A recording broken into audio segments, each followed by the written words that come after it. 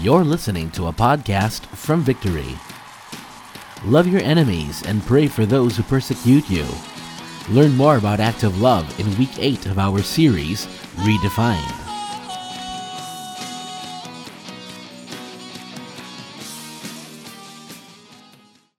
So today we're going to talk about, once again, love. Not the passive love, which we talked about last week, but we're talking about active love. Something that asks us to do something. We have to do something about it.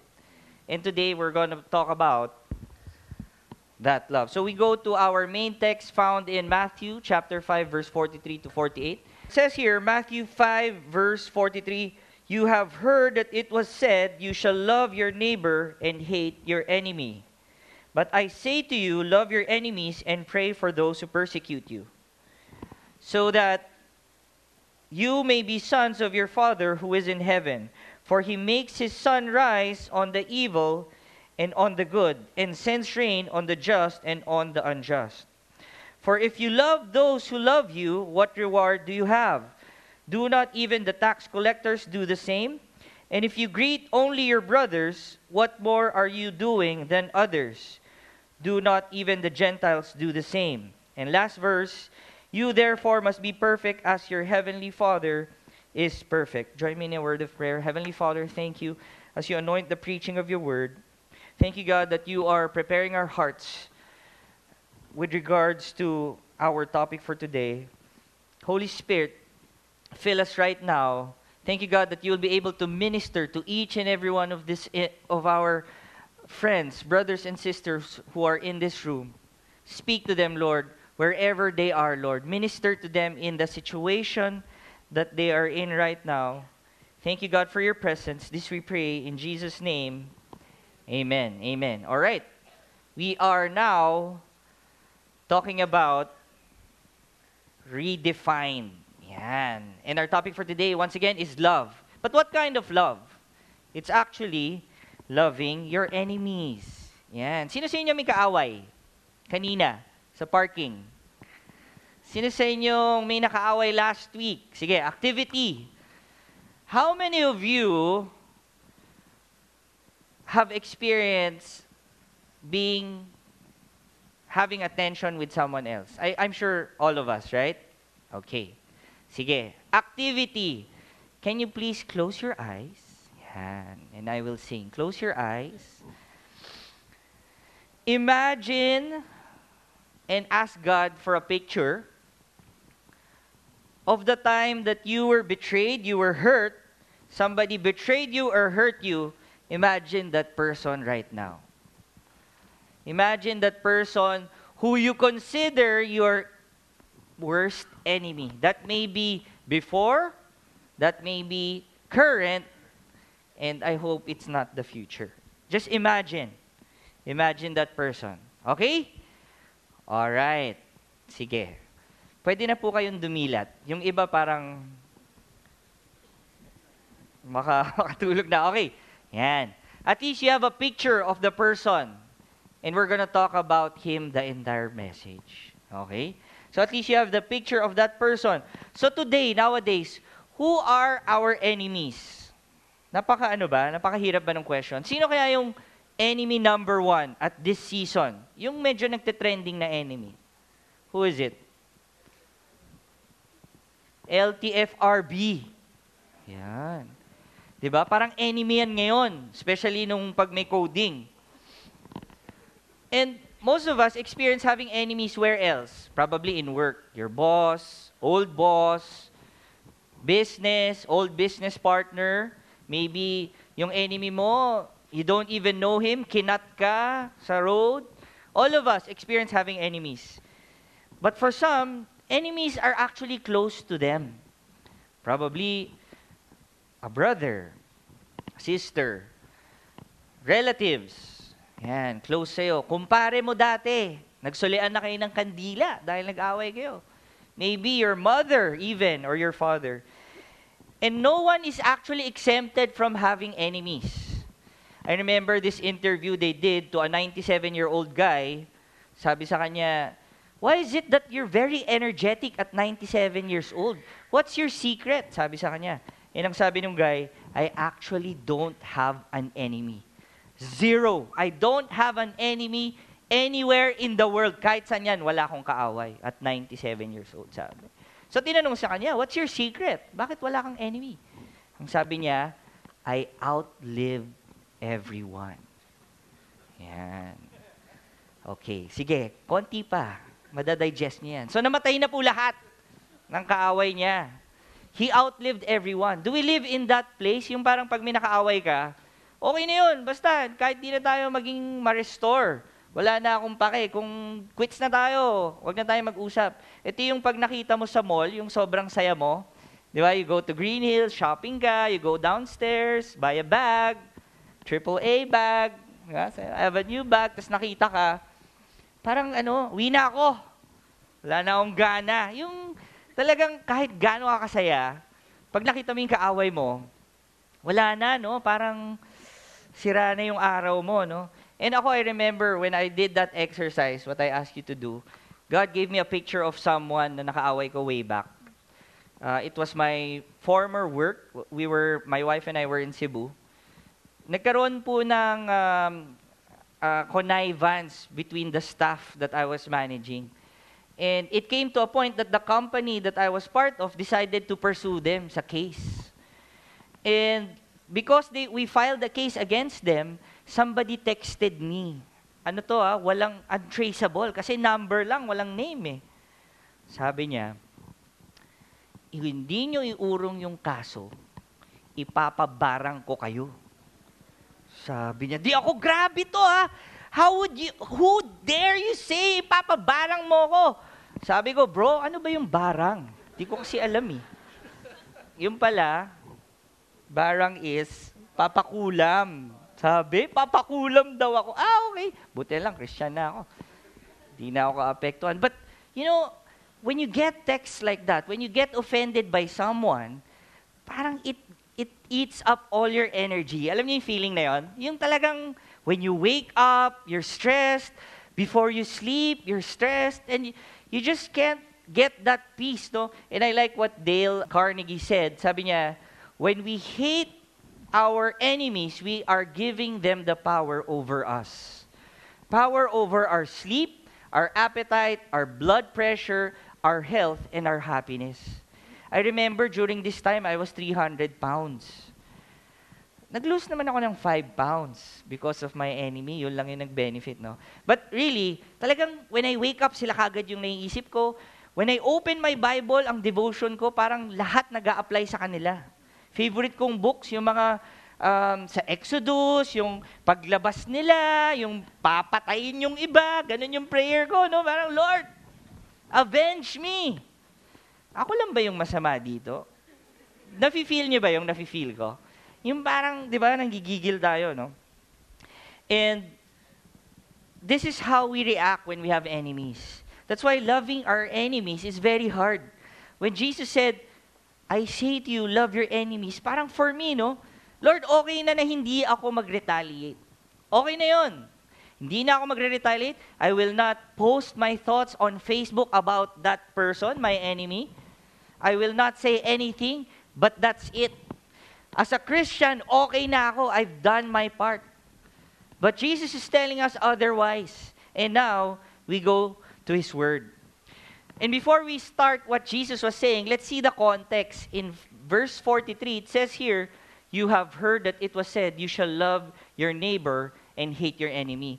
Jesus is actually quoting a Levitical law, which comes from, of course, the book of Leviticus, chapter 19. It says here, you shall not take vengeance or bear a grudge against the sons of your own people. So even the word of God said, huwag kayong hihigante kung na-oppress kayo. So there was no word that says, hate your enemy. So what did the Pharisees, what did the Pharisees do? They actually manipulated the word for their benefit. Sabi nila, okay, sabi ni Lord, through Moses, sabi niya, love your neighbor as yourself. Okay. So that magkaroon tayo ng enemy, let's define neighbor. God's heart was when he said that, sabi niya, your neighbor is everyone, including your enemy. But what did they do sa law? Ang ginawa nila, no, let's define neighbor as the Jews and people who believe the law. Yun lang daw yung neighbors. So the rest, pwede ng enemy. That's how they did it. Sino yung the rest? Probably in the New Testament time, it was the Romans who oppressed them. Probably the tax collectors who would extort money to them. And it was also the rest of the world except Jews, so yung mga Gentiles. So sinabi nila, enemy namin yan. This is what the Pharisees did, no? They redefined the law. And Jesus was going back to the Word and saying, you missed my heart, that's why you don't understand the law. Now we come to verse 44, where Jesus now redefines what he really meant by the law. So what did Jesus mean? In verse 44 it says, but I say to you, meaning Jesus is telling us, tell the person on your left, Jesus is telling you. Yeah. Tell the person on your right, I know, okay. All right. Okay. So Jesus is telling us, love your enemies. Not just one enemy. He didn't say love your enemy, so I can choose and then forgive one and then the rest I will hate. He says, all enemies. It's plural. Love your enemies. Unfortunately for us, no, when we say love, the highest standard of human love at its best is actually contaminated by some degree of impurities. Why? Because when we love, lagi siyang merong self-interest.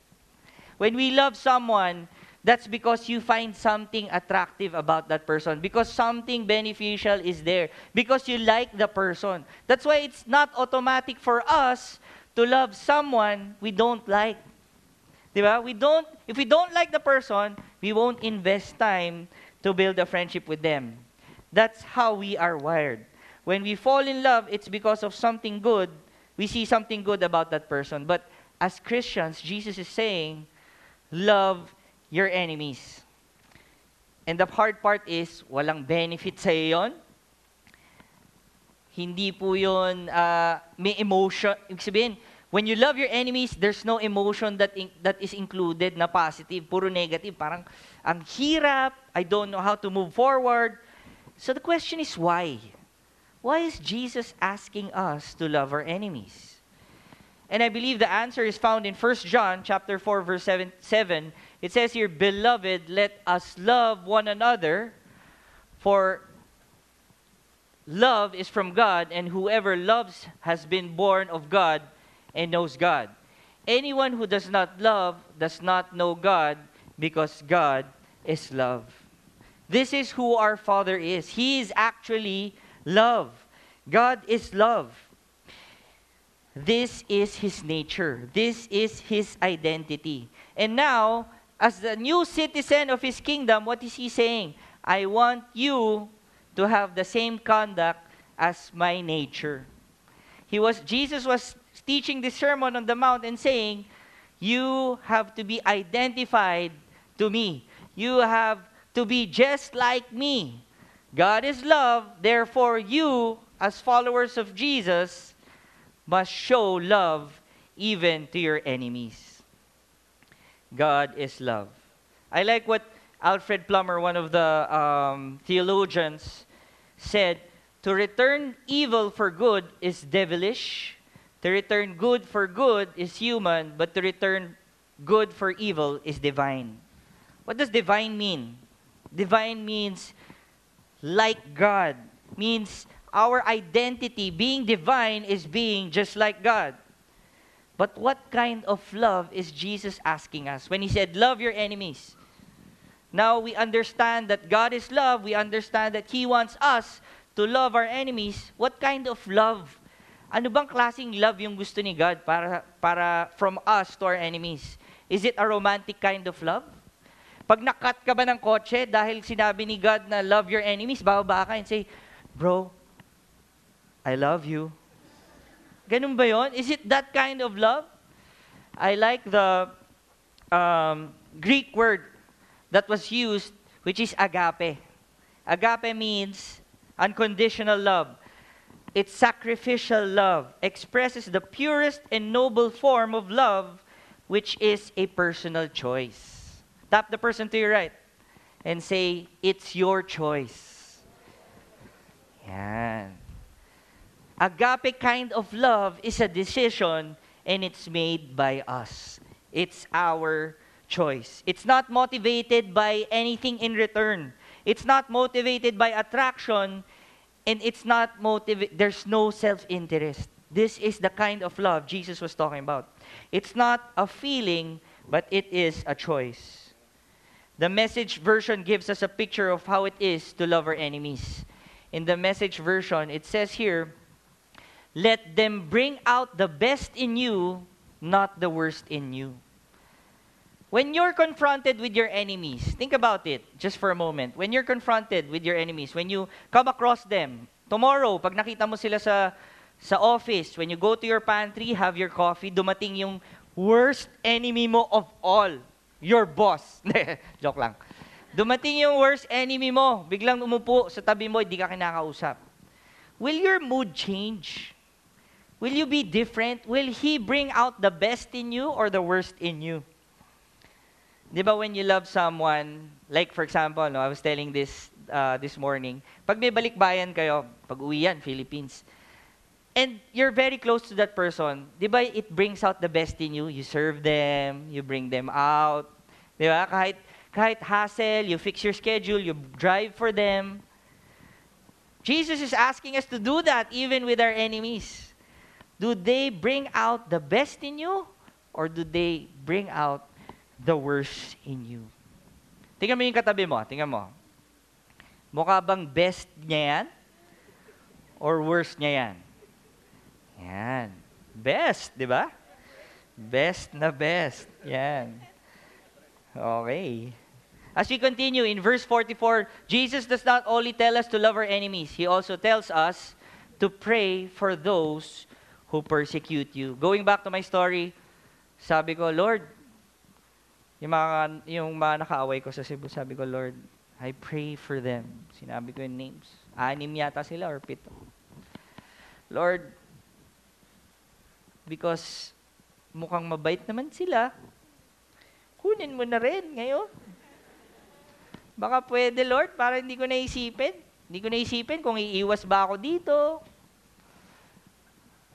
Do we pray for our enemies? Jesus is asking us to pray for our enemies. You know why? Because when we pray, Jesus sees what's in our heart. Imagine this right now. Just pray. Pray for the enemy that you have that picture in your mind. Can you really say it even in your heart to speak a blessing? Yung umapi sa'yo, yung nakasakit sa pamilya nyo, yung nalugi yung negosyo nyo dahil dito sa taon to, can you actually say it? In your mind lang, Lord, I speak a blessing. I pray that he prospers. It's hard. But Jesus is saying that we're called to do this. And later, I'll tell you why. If there's 3 things that we need to pray for with our enemies, it's this. Number 1, for them to encounter Jesus. For them to encounter Jesus. Why? May pinanggagalingan din yan. Yung anger nila, how they respond to us, may pinanggagalingan yan. Yung bitterness nila sa atin, maybe they experienced something traumatic when they were small as well. Maybe naloko din sila. That's why they're like that. Secondly, for them to repent. If they're in sin, if they sin against you, or if you see their lives sinning against others, pray that they see sin for what sin is and for them to repent. And thirdly, pray for their healing. Although, maybe wala naman silang physical na sakit, what I'm saying is for them to have that healing, spiritual healing for them to know who Christ is. We're called to pray for our enemies. And in verse 45, the Amplified Version, I chose this, says, so that you may show yourselves to be the children of your Father who is in heaven. What does that mean? You know, every Christmas, most of us, di ba, may mga reunion tayo, and it's the time that I see most of my family. And every Christmas, they would ask me to host the very small clan party lang. And they would ask me to host. And almost every year, I hear 3 statements. Walang ano yan, walang patid. Number 1, ang kulit mo, para kang daddy mo. Grabe. Tawa kaming tawa. Number 2, grabe ka, para kang tito mo, ang kulit mo. Nung siya nag-host, ganyan. Tawa kaming tawa. Yung last, ang kulit mo, para kang lola mo, apo ka talaga ni Ellen. Why are they saying this? Because it's a reflection of who we are as a family. Although I didn't study how they are, I probably got it. With regards to our word, Jesus is saying, do you represent Him outside the world? When you're outside, do they see God in you? When you're outside the church, do they see that you live a righteous life?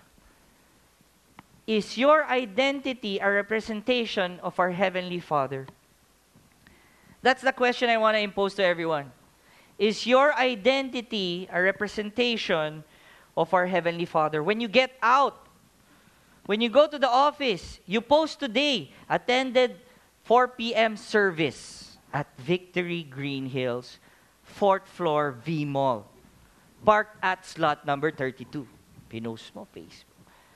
Monday, pasok ka. Huy, Mare! Grabe, nag-church ka na pala. Hindi, ano na ako, 2001, nag-church na ako sa Victory. Talaga? Hindi ka pala nila tinuturuan, wag magmura. Do we represent who God is? Is our life outside church different? How do we treat people around us? Let's not exclude muna natin yung enemy. Do we treat people for them to know Jesus? Do they see that in your lives? Who do you represent? What's your identity? Because Scripture says, the old has gone, the new has come. So yung bagong ikaw, do you represent the old you or the new you? Let's continue in verse 45. For He makes His sun rise on the evil and on the good, and sends rain on the just and on the unjust. For if you love those who love you, what reward do you have? Do not even the tax collectors do the same? And if you greet only your brothers, what more are you doing than others?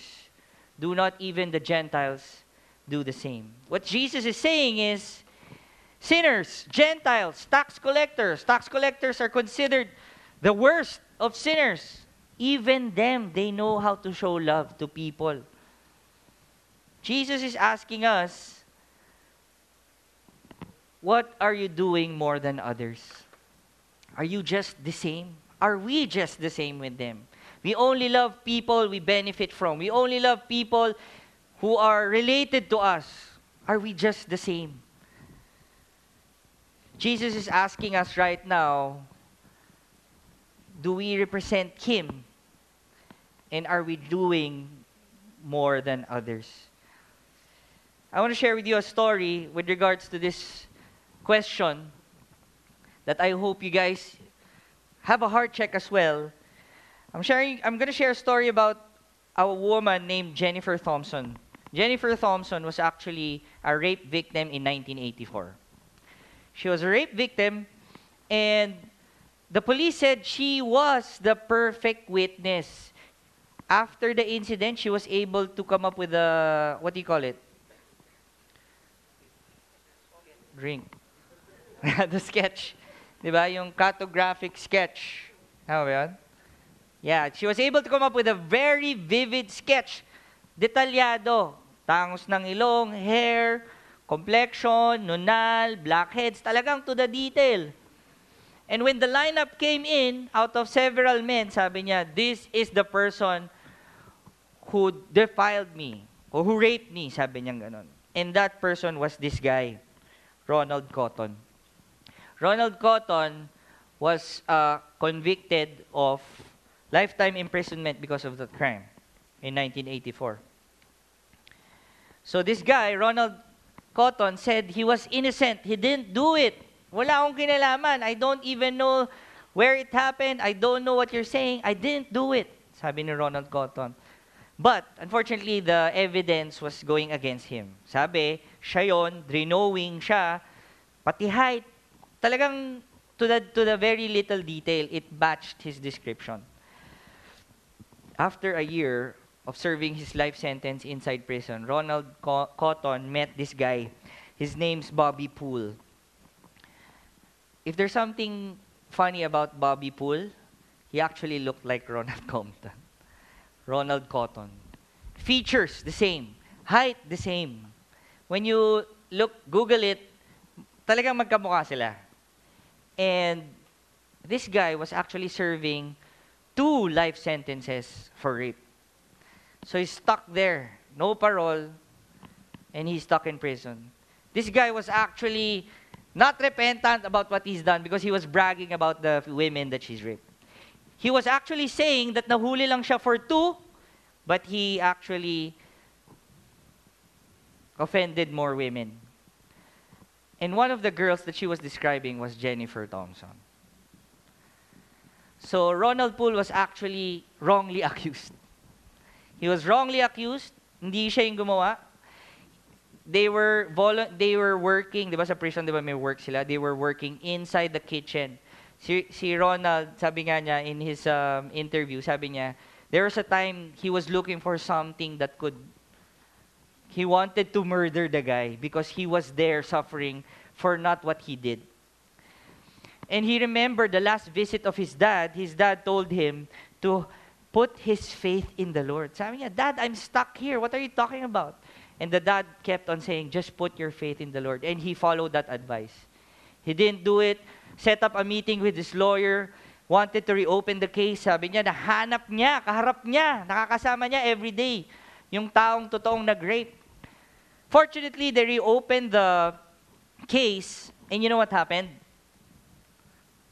Guess what happened? He lost. Ronald Cotton lost. Because it was 2 convicts' word against the victim. He still lost. He didn't get out. He was stuck there. He had to finish his life sentence. He was stuck there even though he was wrongly accused. And what happened next? After 11 years, 11 long years of being stuck for a crime that he did not commit, there was an interview as well with the girl, Jennifer. And she said, for 11 straight years, every day I pray to God that this man would die. She got justice with the world, with the justice system, nahatulan, nahanap, nahatulan.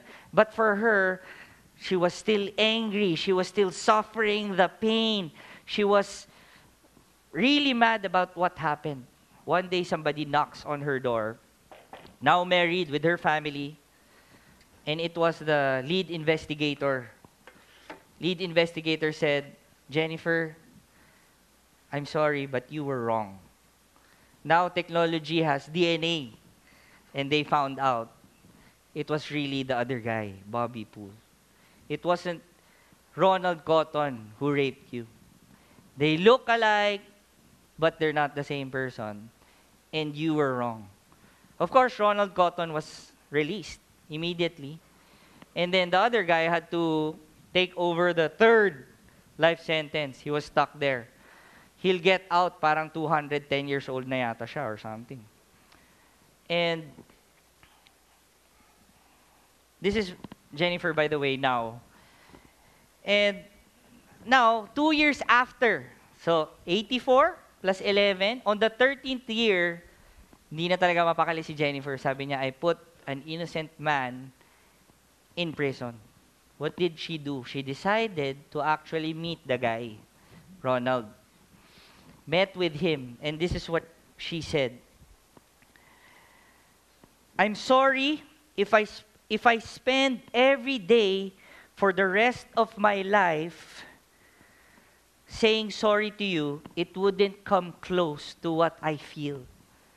Jennifer felt broken for destroying the man's life. Sabi niya, I'm sorry, pero kahit sabihin ko yan everyday sa'yo, it still won't make me feel better. And you know what Ronald said?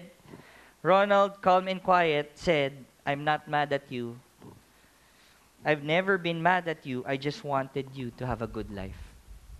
This is what the guy who she accused of said to her 13 years later. I'm not mad at you. I just wanted you to have a good life. What happened next? She was forgiven by Ronald. And after a few months, she decided to meet the real criminal. She reasoned that this is what she said, I forgive you, but the guy never responded. He was just in shock. The guy who really raped her was in shock. And she said, I forgive you, and he didn't say anything. She reasoned that if Ronald Cotton could forgive her, she could forgive Bobby Poole. Her reasoning was, if somebody could forgive me for something that I have done wrong to that person, then I can also forgive someone who has wronged me. I like what the Apostle Paul said in his in 1 Timothy. He said there that he considered himself as the chief sinner. What does that mean? Siya daw yung worst of all sinners. Sinner of all sinners, yun sinabi ni Apostle Paul. And if you think about it, if you've read the Bible, you know that he is not the worst of all. But what was he saying? He was actually saying that he sees himself as sinner first before sin against. This is the attitude of Paul. He knew that he was a sinner. And to end this story, this is now Ronald and Jennifer. Now they have an organization, very good friends. Their organization now is helping people who have been wrongly accused. Naging ano na nilang nila yun, naging heart to serve the others who have been wrongly accused. Jennifer's life went upside down. Bumaliktad po yung buhay niya. From someone who was concentrated with one enemy for 11 years, praying, cursing, wanting that person to die, she realized she is now the person who also needs forgiveness from. Alam mo yung life na feeling mo, ikaw yung inaapi, ikaw lang may kaaway, and then now you realize that ikaw rin pala, you have also hurt others. And this is a story probably of all of us here. In Romans 5:10, it says here, for if while we were enemies, we were reconciled to God. There was a time that we were also enemies. There was a time that we were also that person in the eyes of God. That when He died for our sins, He didn't die when we started to read the Bible. He didn't die when we were okay with Him. He actually died and called us to His presence when we were not okay. When we were considered enemies, He got us anyway. He saved us anyway by sending His one and only Son to die on the cross. And this is the love of God. I hope you get this, that why we're preaching this word, for us to love our enemies. Because this is the nature of our Father. And we can only share this love if we ourselves have been forgiven. We can only be like this if we realize that, God, I was an enemy, but you still saved me anyway. You still loved me anyway, without anything in return. Even though I still go back to my sins, even though I still struggle with stuff, you still loved me anyway. Regardless of the shame, regardless if we have been drowning in sin, Jesus rescued us. In our deepest, darkest sin, Jesus was there to embrace us. Even though we have been sinning against Him, we have been sinning against others, this is who our Father is. As I end and as I call the music team, chapter 5 finishes this way. And I believe it's summarized not only for this sermon, but actually from the start, from Beatitudes, from anger, from preaching on no retaliation, from preaching of lust, Jesus ends the chapter like this. You therefore will be perfect, growing into spiritual maturity both in mind and character, actively integrating godly values into your daily life as your Heavenly Father is perfect. This is the Message version. What Jesus is saying is that I'm not saying that you live a sinless life just like my son. What God is saying here is, I want you to mature. Mature both in your mind and in your character. Actively integrating godly values into your daily life. And this is only possible through the grace of God. This is only possible through the love of God. Our calling is to imitate the Father, and that includes loving our enemies. Jesus gave Himself for His enemies, which was once us, and now He calls us to give ourselves for our own enemies. Can I ask everyone to stand? Can we just take this time to now worship God with a different perspective? Now let's worship God with that lens of once we were also His enemies. Once we were also sinners. Once we were also someone who didn't know what's right from wrong. And let's worship God with what He has done in our lives. Thank you for listening to one of our podcasts. We hope it blesses and inspires you to honor God and make disciples. For more messages like these, or to access other resources, please visit victory.org.ph or download the Victory app for free on the iTunes Store or Google Play. If you would like to share a story of God's faithfulness in your life, please visit victory.org.ph/mystory.